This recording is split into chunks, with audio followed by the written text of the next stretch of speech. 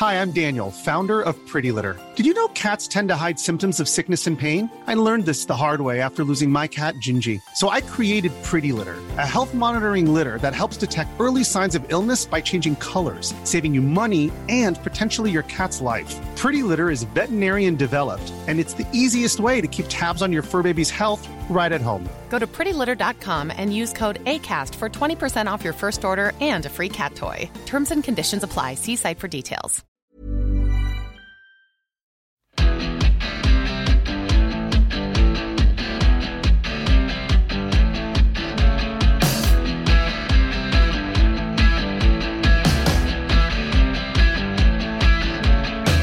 Hello, 1,000 welcomes to you all to The Ruck from The Times and The Sunday Times. Thank you all for downloading and listening.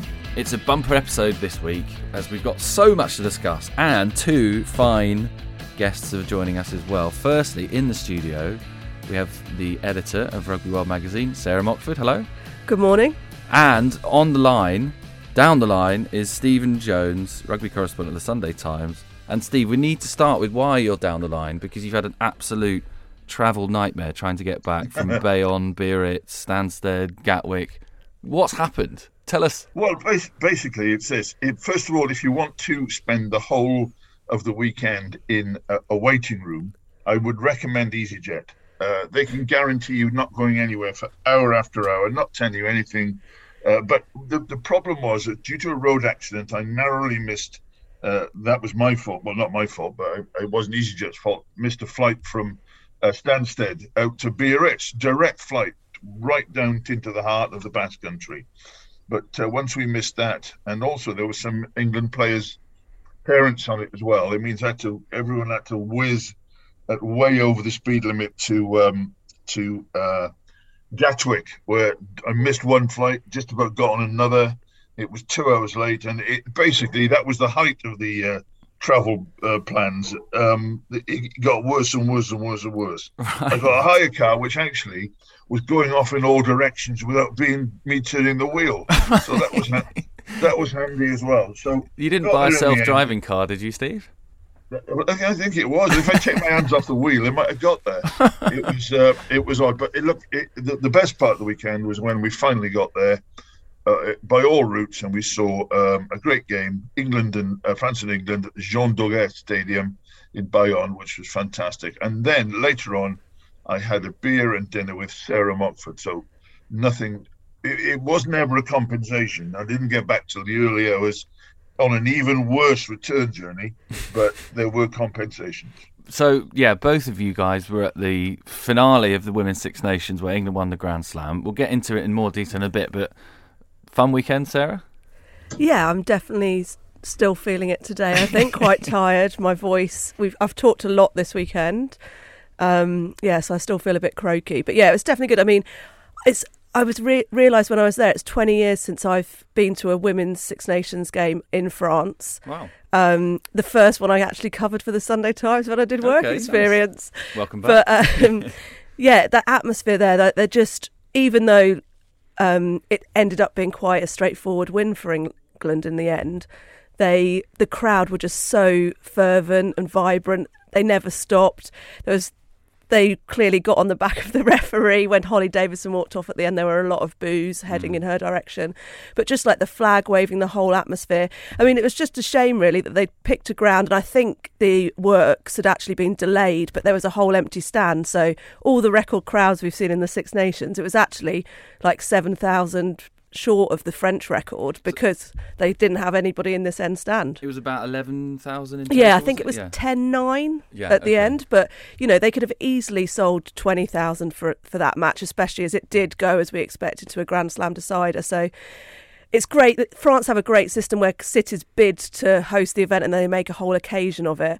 But yeah, the planning for that one, I don't know whether it is because the works got delayed or just sort of miscommunication, but maybe they could have gone for a bigger venue. Yeah. So in those 20 years you've been watching women's rugby, and Steve, you've been watching it for a longer time than that. Talk to us about the changes in how it's all improved and got better. I mean, we've had record crowds, as we were mentioning, this season. What other sort of pertinent bits can you remember of the 2002 game you watched that is worlds apart from the 2022 one?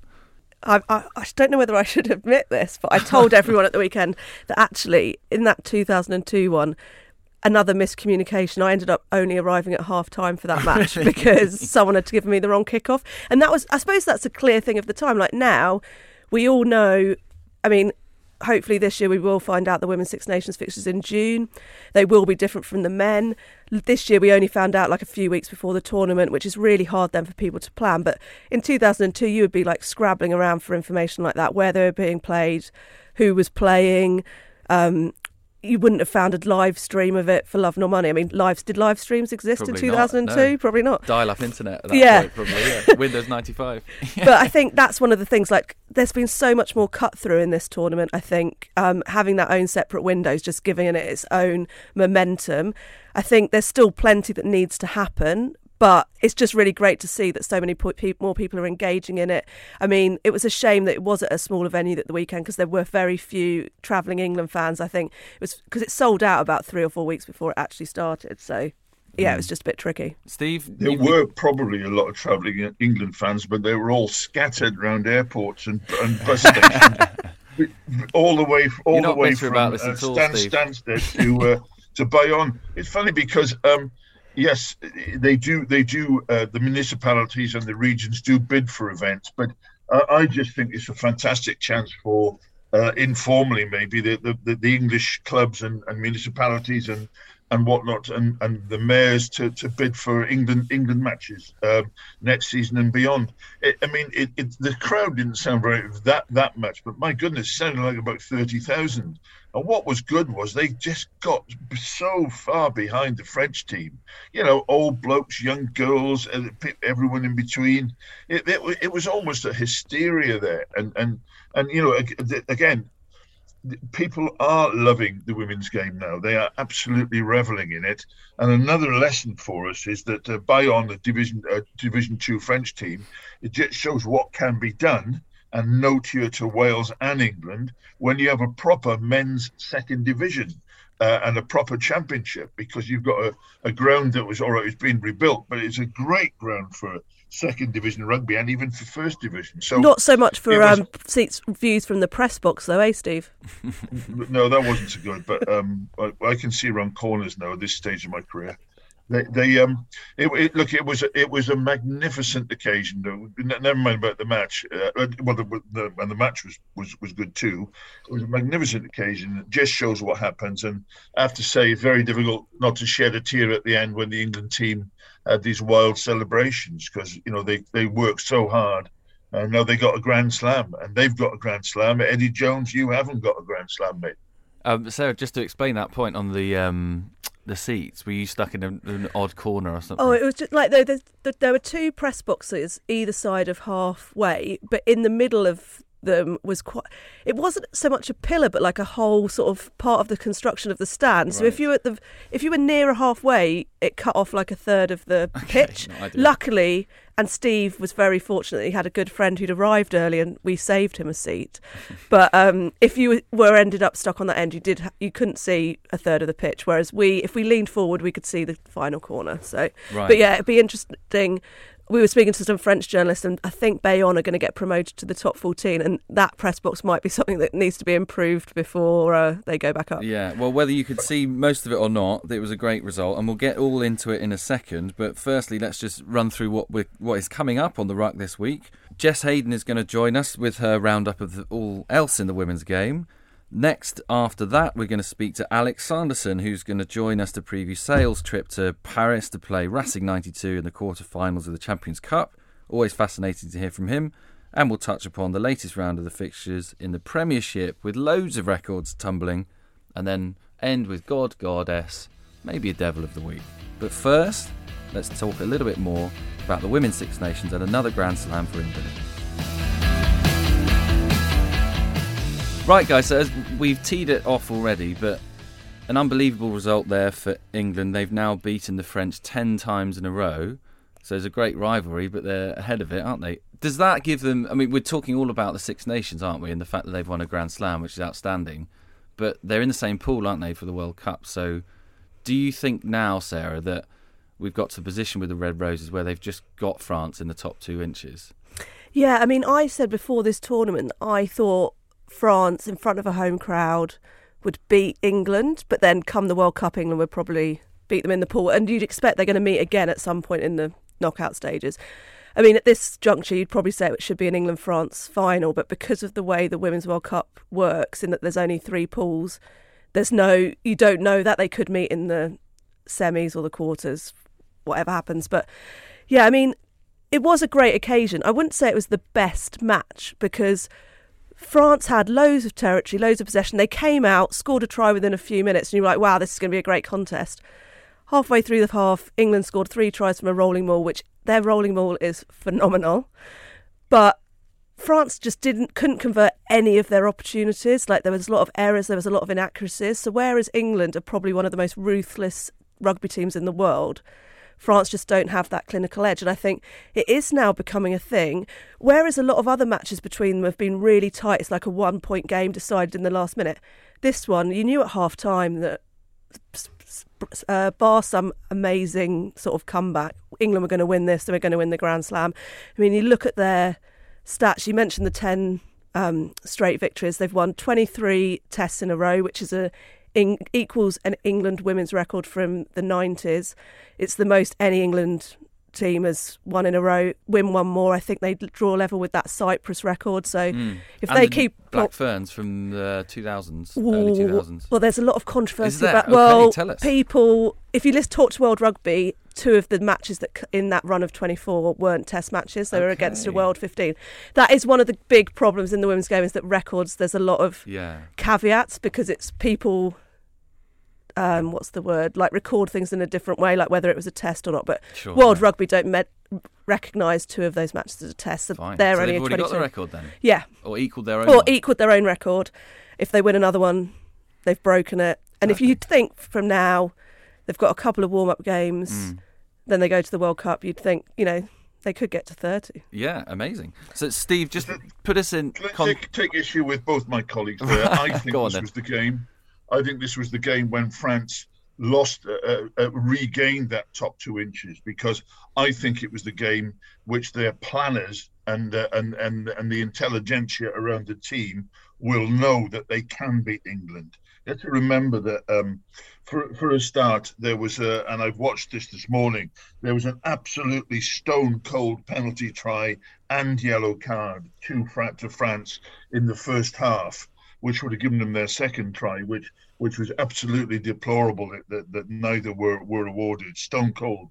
And then we also have to remember, in the second half, the most brilliant tackle of the tournament by Emily Scarrett saved another 7 points at the posts. Now, there's a lot of rough edges around this French team. As I said in the Sunday Times yesterday, what they need is 1 month with Sean Edwards to smooth away the rough edges and to get rid of the soft areas. But I thought they looked a team that is on its way tactically. I thought they were brilliant. They used their big second row outside the fly half throughout the second half. That worked too. And I think if they can come on, and I mean it, Sean Edwards for a month, I think they are very close indeed to England, and closer than the score suggests. They got refereed off the park, and I think that France are on their way. And thank goodness, because the Six Nations needs 2 firing teams. Yeah. Just a quick note on Sean Edwards and his whereabouts. I spotted him. Well, so did BT Sport, really, but he was down the road from me at London Irish at the Brentford Community Stadium, sitting and watching Wasps, because he's got a little flat, I think, in South London still, and his son, James, is going for the Westminster Council elections. And so Sean Edwards has been knocking on people's doors around London. Are you going to vote for him? Imagine someone saying, I think I'm going Tory, mate. That's not going to go down well, is it? Sean, if he knocks on my door, he's got my vote every time. Yeah, absolutely. So just thinking about the slam in context then, Steve, having covered lots of them before in the women's game, where would you put this Red Roses team? We're mentioning there the records that are equalling. Are they the best English women's team you've ever seen? Not yet. The world champion team, don't forget, they had that extra bit which enabled them to be world champions. And the England display against Ireland. Now, Ireland were very, very good then, very good in the 2014 World Cup. was, I would still say, is the greatest performance I've seen by England. They were just magnificent. And the difference in that team and this team, now, I'm not saying, Will, that anyone has to play in any particular style. If you can do it with three maul over tries, perfect. If you can do it with 10, perfect. You don't have to play any rugby. But where the world champion team were much better than this team is in transiting from the forward play to the back play. And I think Simon Middleton admitted that afterwards. They hadn't been able to get the freedom. Zoe Harrison is a very, very fine player, but not on Saturday impressive in getting that transition done. So whereas the last team could get the ball wide to a young Emily Scarrett, to Danielle Waterman, etc., this team doesn't quite have that facility. And when they've done it in this tournament, it's usually been against very weak opposition. So they've got a road to travel. They're certainly bigger and fitter. They're certainly more athletic, but that is what comes with professional rugby. So they've got a way to go. They're on their way, but not quite the greatest I've seen yet, no. Just a note then, that possibly a Grand Slam built on their defence. I mean, they only conceded before the last game 2 tries, and then there were the 12 points in the last game, weren't there? So unbelievable defence, as you're saying, strong driving more, Sarah. They've got all the fundamentals. So if they were adding layers, would it be the attack, you think? Yeah, I think we were talking about this at the weekend, actually, that this Six Nations, you could probably pick about a whole pack of locks that have really stood out across the 6 teams. But we were like, who's been a standout winger? Like, none of the teams have, like, no wingers had a great tournament. Whereas if you look a year ago, like a Caroline Boujard she excelled for France. So I don't know whether it's just everyone's been focusing on trying to get their, like, set piece, that platform more in place. But England have got such talented players. I mean, Lydia Thompson made a brilliant break in the first half, and if there'd been a little bit more link play there, that could have led to a try. But it just didn't click into gear. They tried a switch move with Emily Scarrett that I think they used in the 2014 World Cup final, where they scored a try against Canada. Didn't come off at all. Like, Laura Sansus tackled her quite a few times there just to bring her down. So that you just didn't see the same creativity. That they've definitely got the players, but we just didn't see that yet there. And I think that will be something they look to work on, is just, they've got this great weapon. If they get a penalty, they kick to the 5 metre, they maul it over. But you need to have a bit more different ways to play to win a World Cup. Yeah. So when we get to the World Cup that's coming in the autumn, would you both say that it's still the Black Ferns, despite the fact that England beat them well in last autumn, who are the main challengers? I mean, they look like they're pretty worried if they're bringing in Wayne Smith, Mike Cron, all those guys, don't they? That they don't want to be embarrassed in their home country at the World Cup, do they? They don't, and it's not a question of don't be embarrassed. You got no, and anyone who's ever been to New Zealand will know it's not embarrassment. They will be absolutely mortified. The whole country will be absolutely devastated if England, of all people, come down for the World Cup, which is why they put together this coaching team. Now, sounds great. Graham Henry, Steve Hanson's daughter, Wayne Smith, Mike Cron, the greatest scrummage coach. But I think Simon Middleton made a good point. His coaching team may not be as illustrious, but they are grooved in. They know every player inside and out and backwards. Graham Henry and all these guys don't know any of the players. They're all coming in as Galacticos, but how do they sort out their chain of command, etc.? Just because you bring in 5 great coaches, maybe the greatest of all time, doesn't mean there'll be a great coaching group. But what it does mean is that All Black team will be out for vengeance at the massive embarrassment dished over their heads recently in England.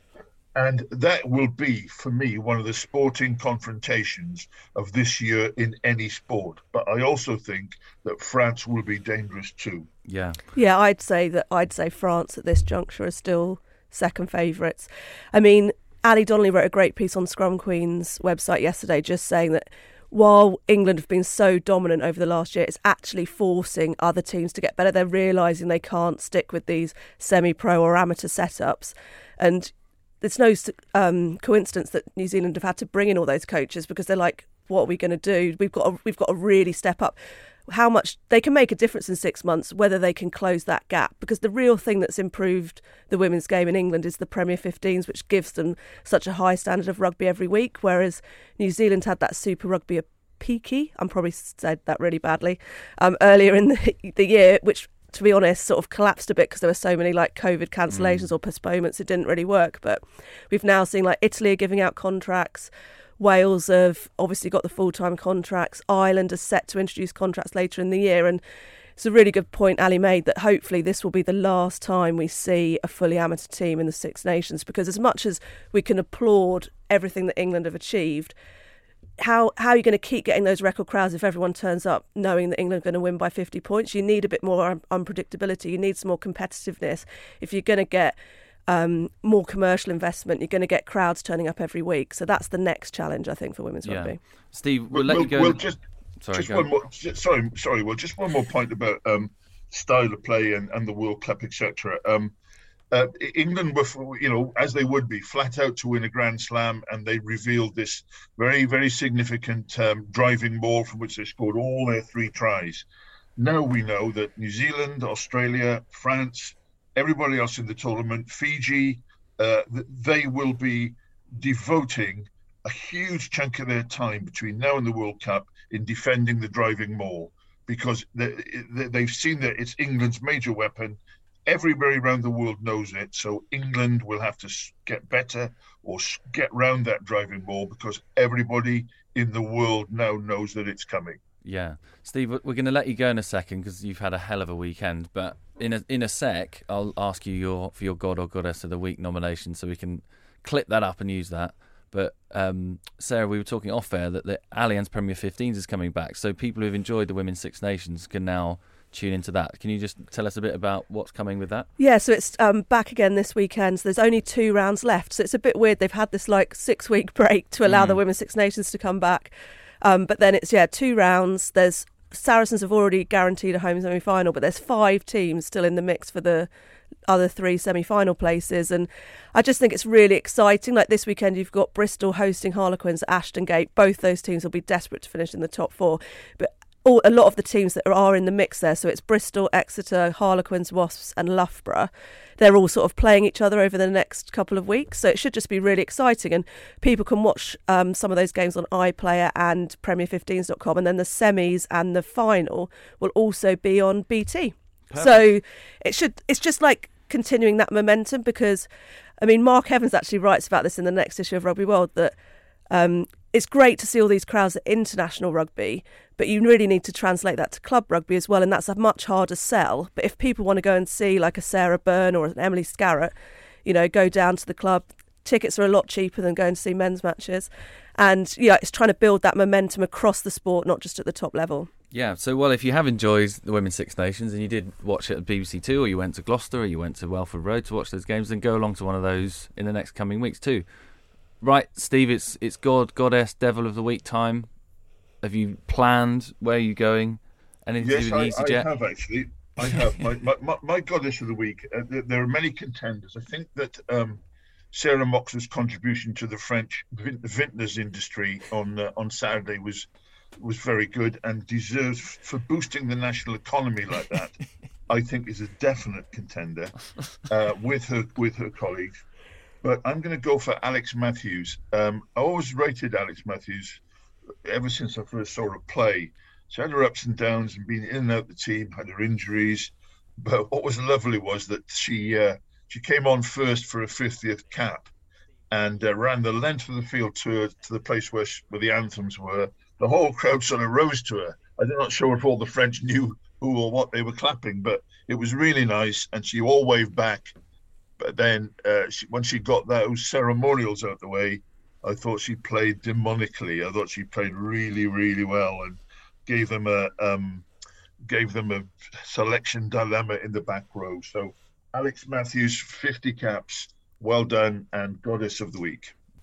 Okay, thanks very much to Steve. He's off to bed now after a long weekend. But next on the Ruck, we've got Jess Hayden, who's going to round up all the other bits and pieces that happened in the women's game, and a little bit, as we mentioned, on the Premier 15s. With the Women's Six Nations concluded, eyes can now turn to the Rugby World Cup this October. Wales head coach Owen Cunningham has mentioned plans to play Canada and England in the summer, with England also expected to play Canada for the second time this season. Wales lost 10-8 to Italy in the final round of the Six Nations thanks to a last-minute penalty from Italy. Despite winning just 2 out of their 5 matches, Wales have finished third, which is their highest position since 2009. Scotland are yet to confirm any summer matches, but having failed to win a match in the Six Nations and only just qualifying for the World Cup, head coach Brian Easton will likely be looking at how he can best prepare his side for the autumn ahead. In other news, the Allianz Premier 15s League returns this weekend with Exeter Chiefs, who won the Premier 15s Cup last month, facing Saracens at home. There are just 2 rounds of the regular season remaining and loads still to play for. The top 4 teams are currently Saracens, who've confirmed a home semi-final, Bristol Bears, Exeter Chiefs and Harlequins. So the results from last week are Wales 8, Italy 10, England 24, France 12 and finally Ireland 15, Scotland 14. Right, so sticking with international rugby but turning our attention to the men, just a little newsy note to cover off, and we'll probably do a bit more detail on this in pods to come when the whole wash-up of this saga's come through. But Spain, you might have seen, were kicked out of the World Cup, or at least unless they appeal the decision, because of an ineligible player they fielded in 2 games against the Netherlands, and there was allegations of a forged passport and all sorts of things. There's a total and utter mess. And our Spanish correspondent, Alejandro Dimmock, is going to I'm going to start calling him that. Yeah, Sarah's colleague at Rugby World. He'll be back on the ruck to talk us through it in a bit. But that was just a newsy note to note off there.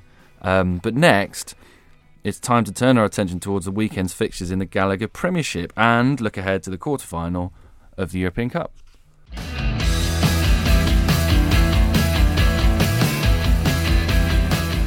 Right, so let's turn our thoughts to the Gallagher Premiership, and it was a mad weekend in a mad season, really.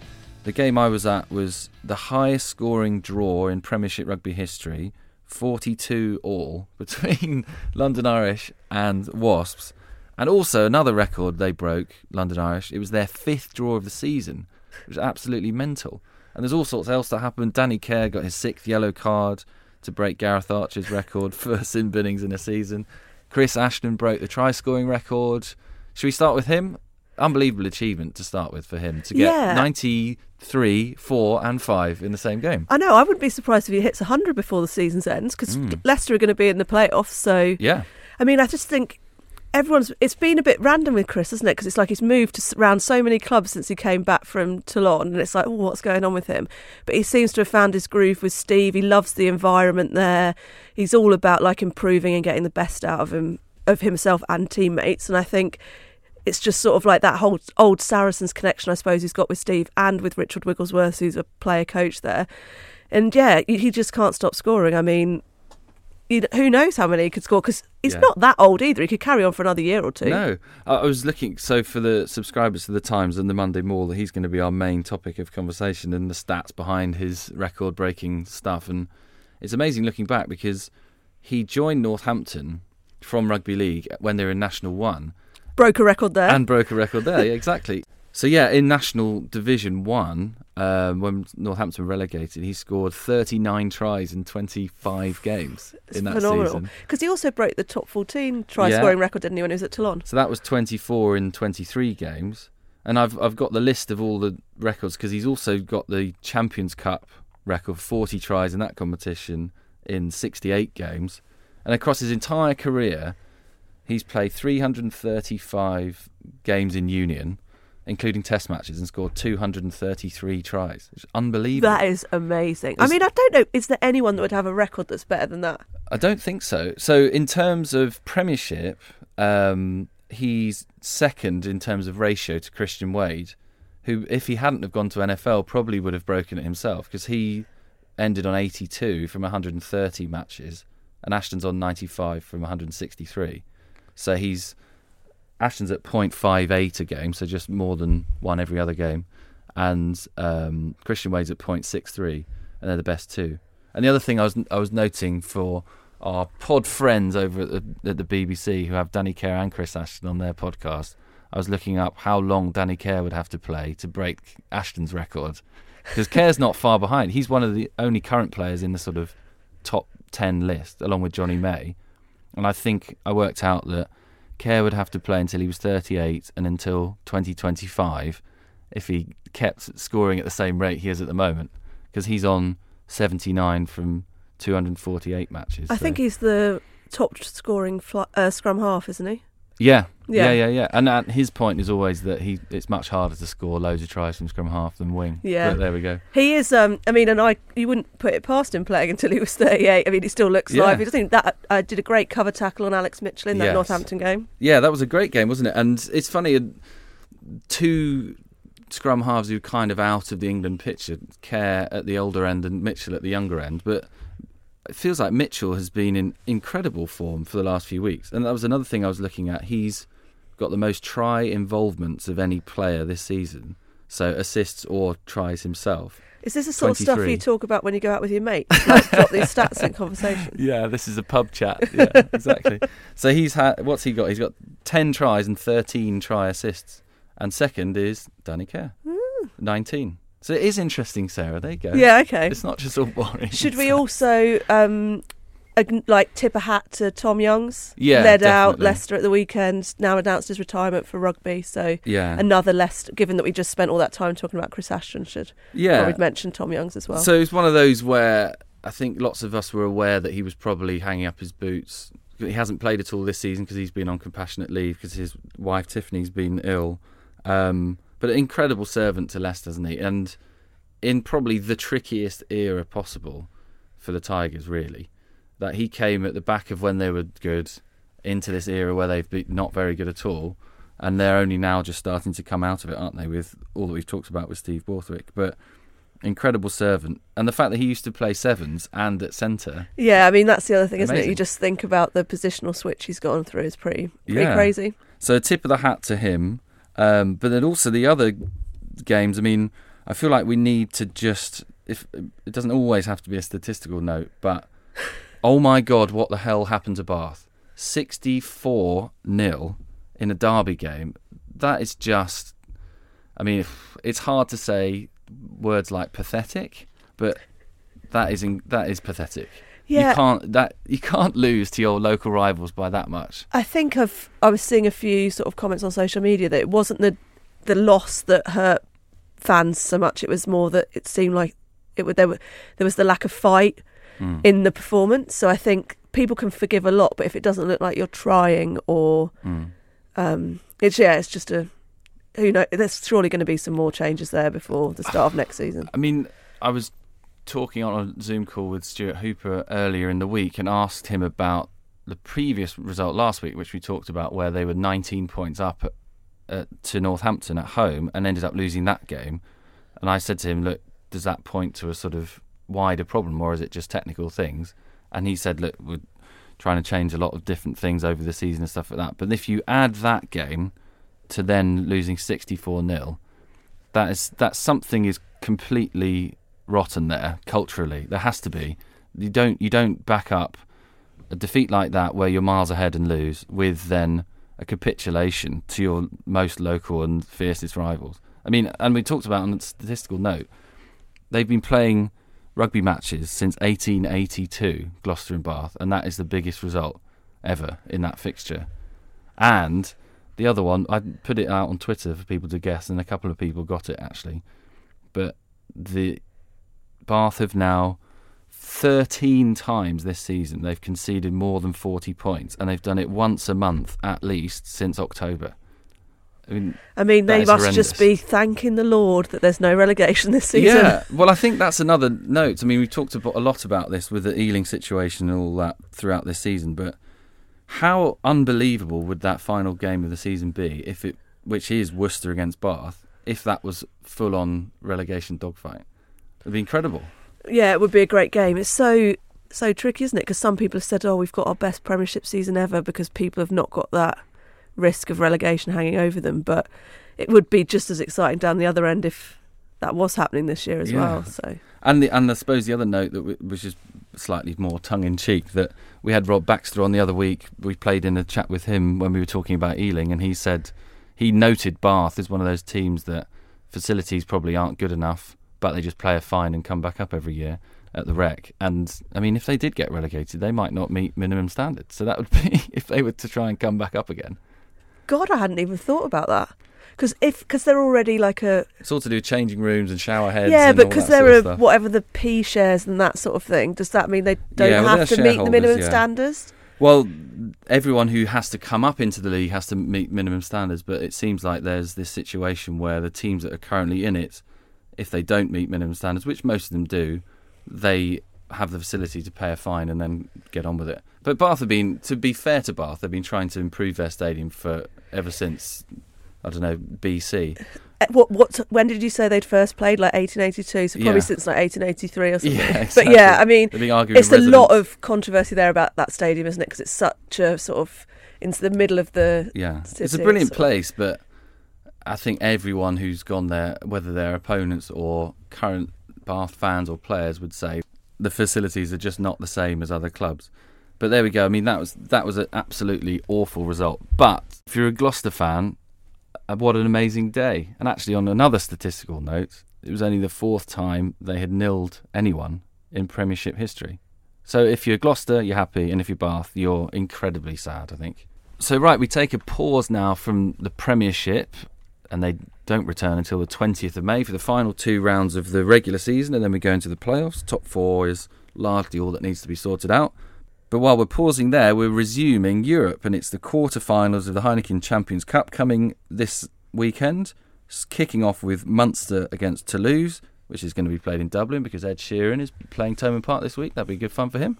Leicester against Leinster on Saturday evening, which could be an absolute belter. La Rochelle-Montpellier is the all-French tie.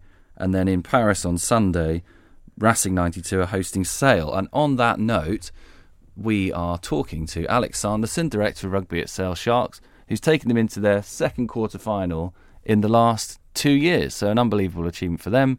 Let's see what he has to say about their challenge in the Champions Cup. So hi Alex, massive week for you guys at Sale. How are you feeling? How are the bodies? You had that decent result against Newcastle on the weekend. Are you all right? It's Monday of a quarter-final week. Must be pretty exciting, right? Thank you for asking, Will. It's very rare do I get asked how am I feeling on a Monday morning, but Monday afternoon. I'm feeling, I would say, like everyone in the organisation, like a nervous excitement, which is as to be expected in a quarter final. It's only the third time we've reached this stage in the comp, and we've come on the back of not a great performance, but a performance where we got the win. We got 5 tries. We got a lot of rotation through the squad. A lot of guys got game time who haven't had game time, and we've had minimal injuries, if any.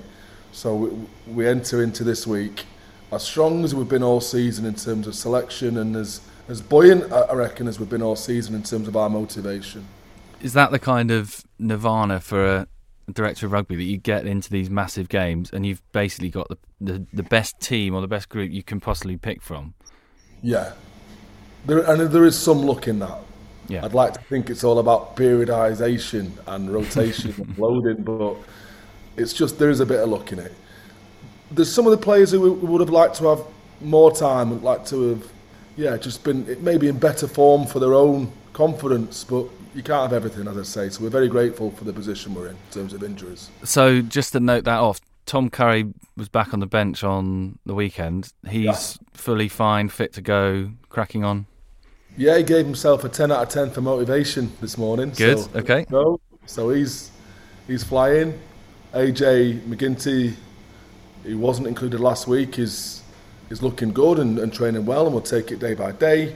Manu Tuolangi is super motivated and obviously fresh, as is Lou Diego, Kuni Oosterhausen, and Jono Ross, our captain. So we're at the moment it's all looking good. Perfect. So just thinking about the week itself, how do you you've had experience of this from the Saracens' perspective of getting into these massive weeks. How do you pitch it so that it's Monday now as we're recording, that you don't play the game until Sunday afternoon? How do you pitch it? How do you kind of manage that? How do you manage your own excitement and own trepidation for it all? Have you used those experiences you've had before in weeks like this? Yeah, well, firstly, it's different from where I've been. Like I said, I'm not mentioning the S word again. I've said it enough.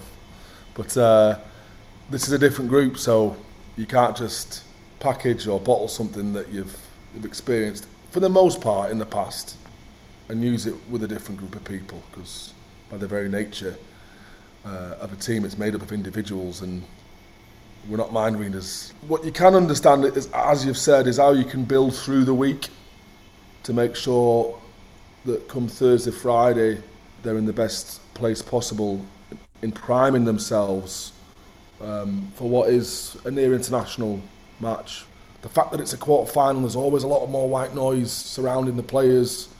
There's the opportunity for distraction to affect your performance, to affect your attention, I guess, on the day. So there's quite a few things that we've got in place to help us stay on track as to the type of mentality we need and the game that we're looking to implement. And we've got Andy McCann coming in as well tomorrow. I've mentioned him in the past. He's a neuropsychologist of some repute, and he's coming in to help us again this week. Nice. So I'm trying to think. I think you probably have been to the La Défense Arena before, have you, with Saracens? I have, It's yeah. a hell of a place. It's almost like a nightclub, isn't it? Or an IMAX cinema or something. Is that part of those conversations of dealing with a different setup, a different stadium, a weird atmosphere that people might not have experienced before? Yeah, absolutely. You hit the nail on the head there. So not just increasing your awareness as to what could happen, but there's things, so we're going to go and visit the stadium. We're staying in the stadium, visit the ground. You're actually staying in the stadium, are you? Yeah, they've got a hotel there. Okay, so nice. We've got granted access the day before for an hour, which is important for us to be able to take it in and understand what it feels like, but also, making them aware that there's a 50 by 70 metre screen on one side of the stadium, and human beings being not too far removed from the Cheddar Man that was discovered in the Cheddar Gorge, like looking at themselves. Yeah, yeah. So in any break in play, there's going to be a picture of one of us, probably, one of them, up on the big screen, and it's been able to maintain that focus on what your next job is. So that's a big part of it. How have you tried to replicate that? Because I know from England days going to Wales, they try and play things like hymns and arias in the week to try and get themselves used to that mad atmosphere. What can you do at Carrington to sort of prepare yourselves for unique things like that?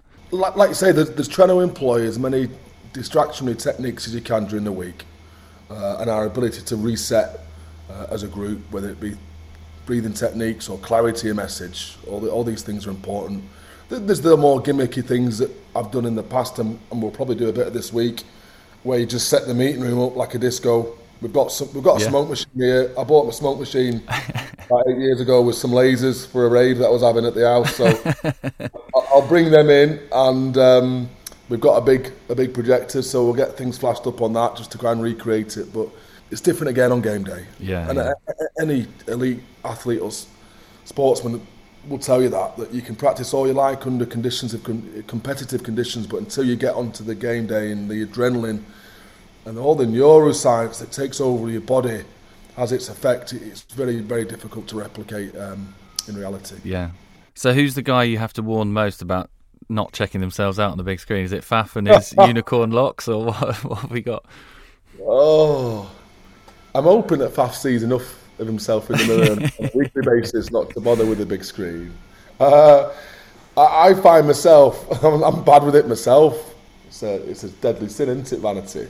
But it tends to panto me like at all the wrong times, and I can kind of catch myself in the corner of my eyes. So I've started just turning around, like the gorillas in Chester Zoo.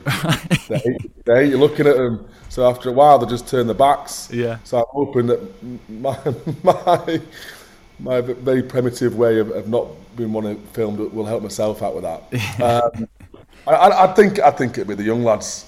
Yeah. To be honest, the young lads who haven't experienced that before, who it could be more distractionary for. So I remember talking to you. I think it was after you'd beaten Scarlets last year in the Champions Cup, and you were talking about your themes for weeks, which you've done throughout your career, and that one was slaying a dragon, and it linked to the tactical game plan and all that.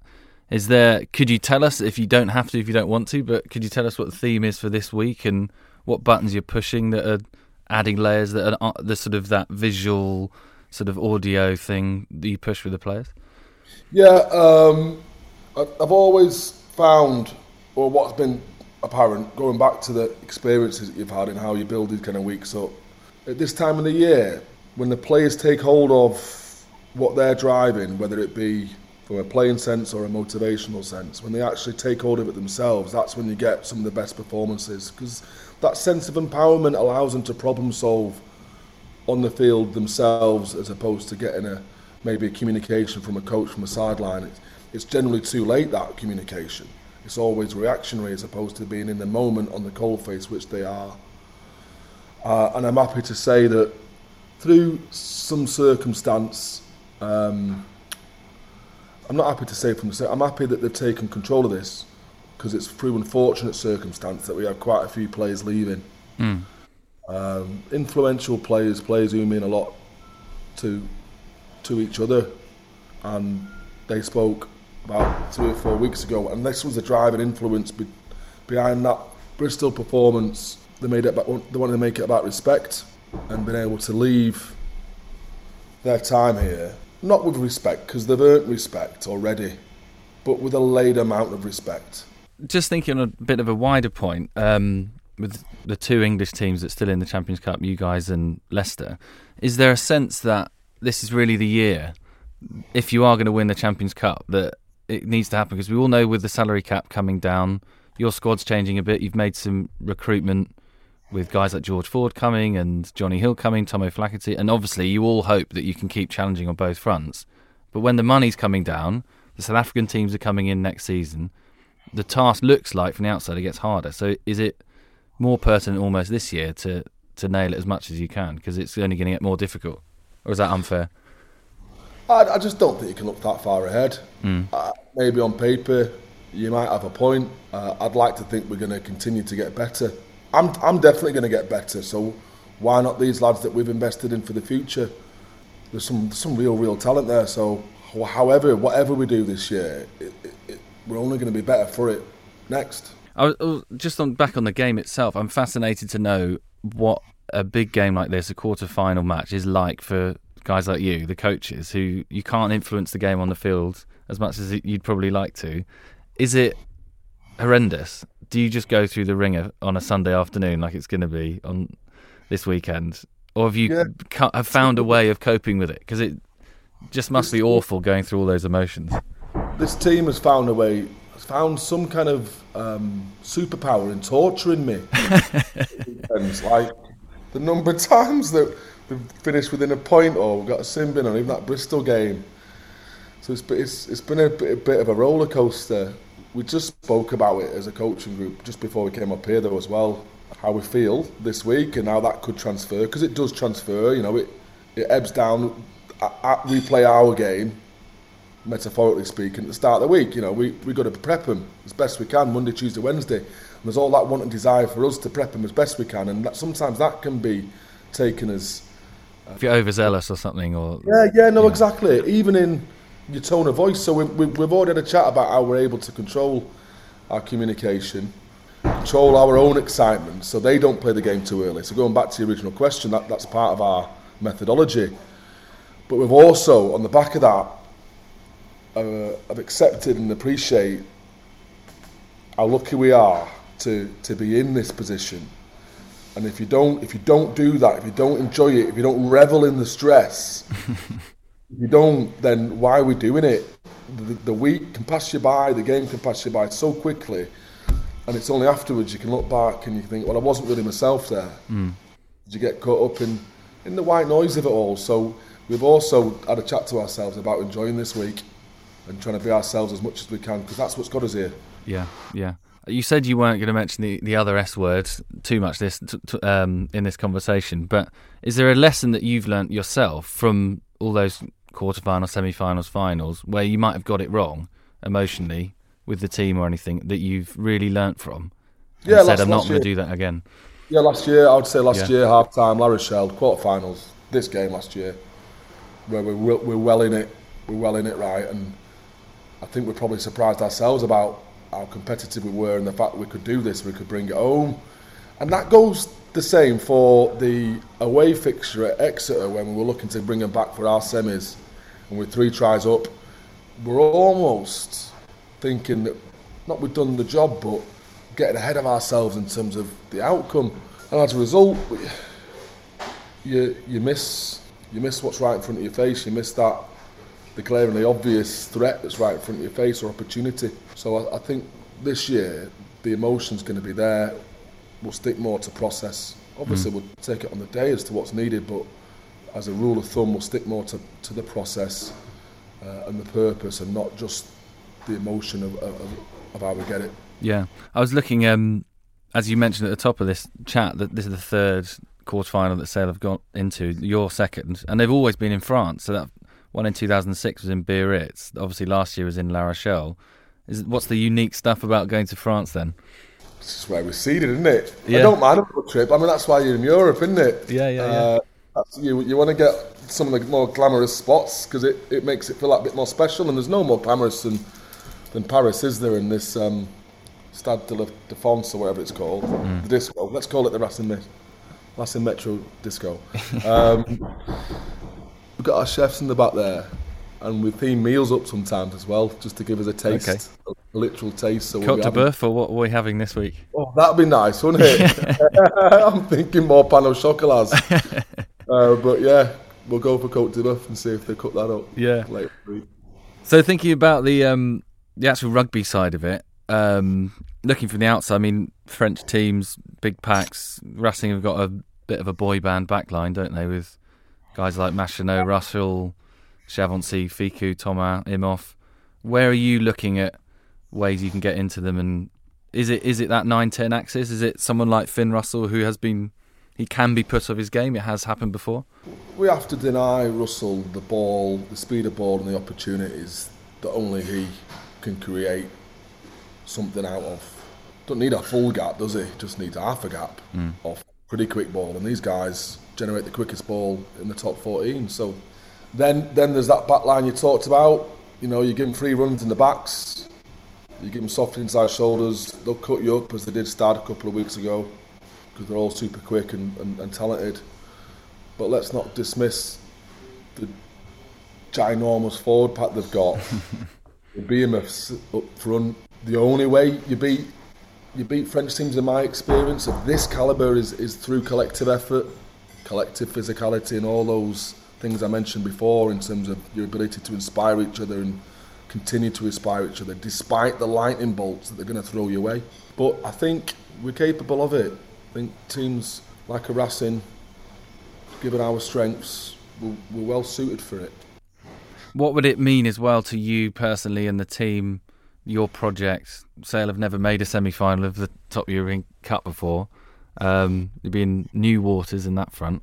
Yeah. What would that mean to you guys to do it? I got asked the same question last week, and this time last year, you've got me projecting already. This is what I was talking about. Like, this is what you're asking me to do is look at the big screen or fantasise about an outcome.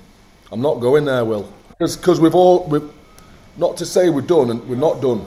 By no stretch are we done, but neither is a semi-final done, is it? Because that's the worst time to go out. What we have been able to achieve is turn a corner through adversity this season. Get some more consistency, and even though people may be leaving and some staying on, understand what part of being this team means for us. And we did that around Christmas time with people writing us off. People saying that we didn't have a chance to get to playoffs, and we probably don't now, but we gave ourselves a chance when we were around about 10th in the league. That coming together, that understanding of what's important for us as a group is why you coach for me, it's why you play, and having found it and got it, and we do have it now, I believe. Sunday's another opportunity to prove it, so regardless of the result, I'm happy with where we're at as a group. Well, that sounds like a good note to end it off. Could I get you on the other ones? Where do you think they're going to go? Leicester-Leinster seems like a belter, doesn't it? Tasty, innit? Really tasty, that.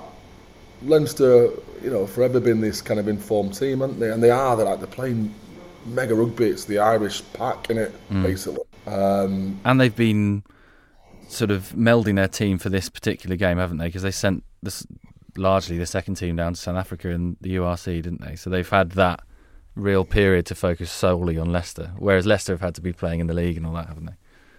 They have, and Leicester have rotated a little bit, haven't they? And Yeah. Like we were last week, you're focusing on the game, but you've always got one eye on the quarter-final. Teams have had success in the past against Leinster at this latter stage in the tournament is through the set piece.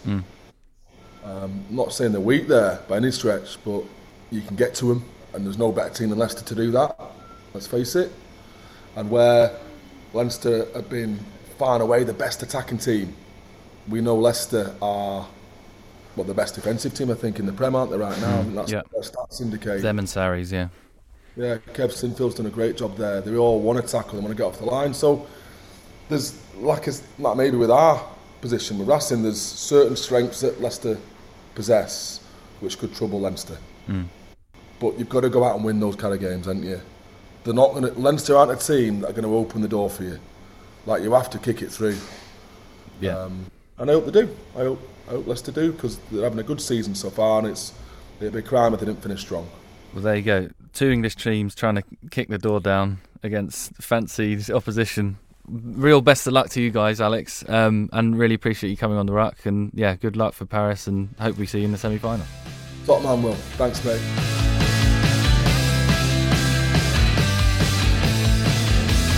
So yeah, big weekend then for Sale Sharks and Leicester Tigers, the English teams, in the quarter-finals of the European Champions Cup. And on a slight tangent, we don't quite know yet what the format of next year's Champions Cup is going to be, but we do know that as of same as this year, 8 teams from the Premiership, United Rugby Championship and Top 14 will qualify for it.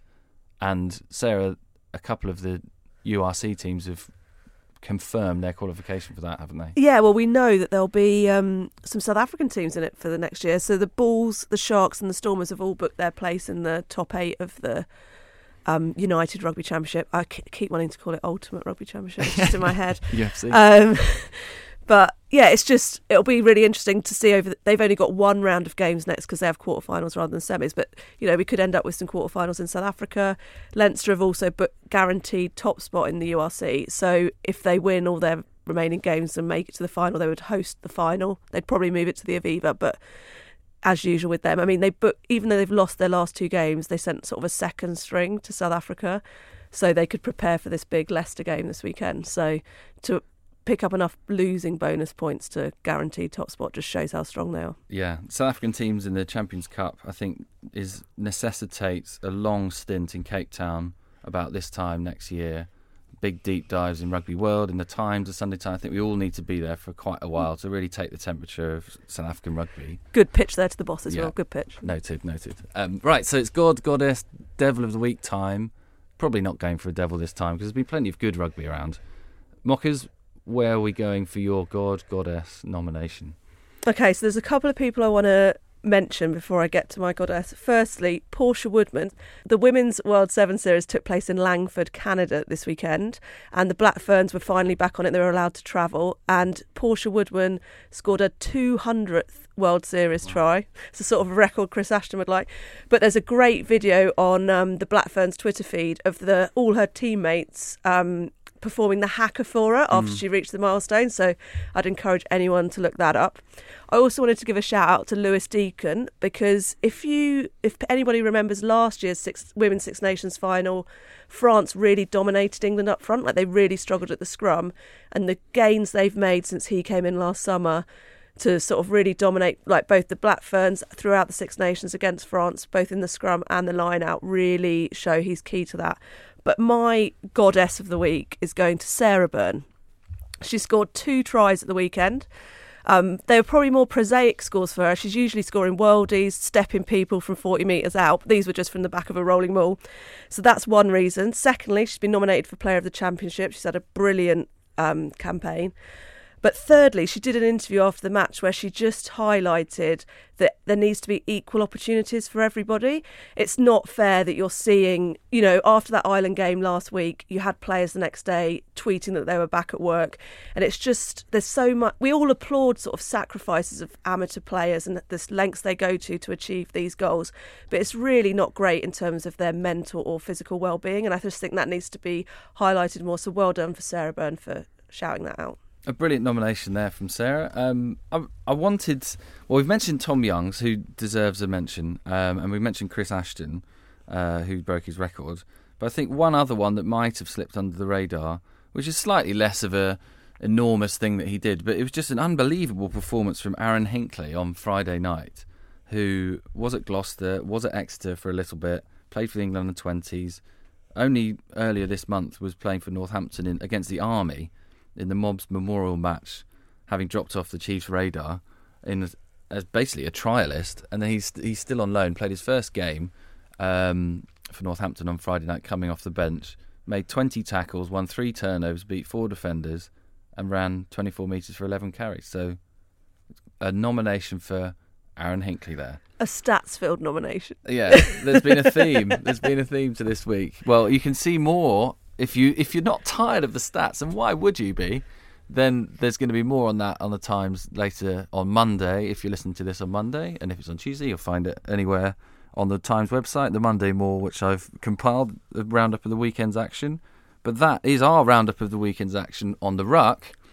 And thank you so much to Sarah Mockford for joining us. And there's a new issue of Rugby World dropping in people's letterboxes if they subscribe, right? Yes, and it's in shops from Tuesday the 3rd of May. Perfect. It's a bit different. It's a style issue. There's some brilliant pictures of Joe Marler. It's well worth picking it up. Does it rival DuPont's dressing gown, do we think? What's he wearing? He's got a sort of tracksuit, obviously. On. Yeah, okay, one of his His signature style, Will. Signature style.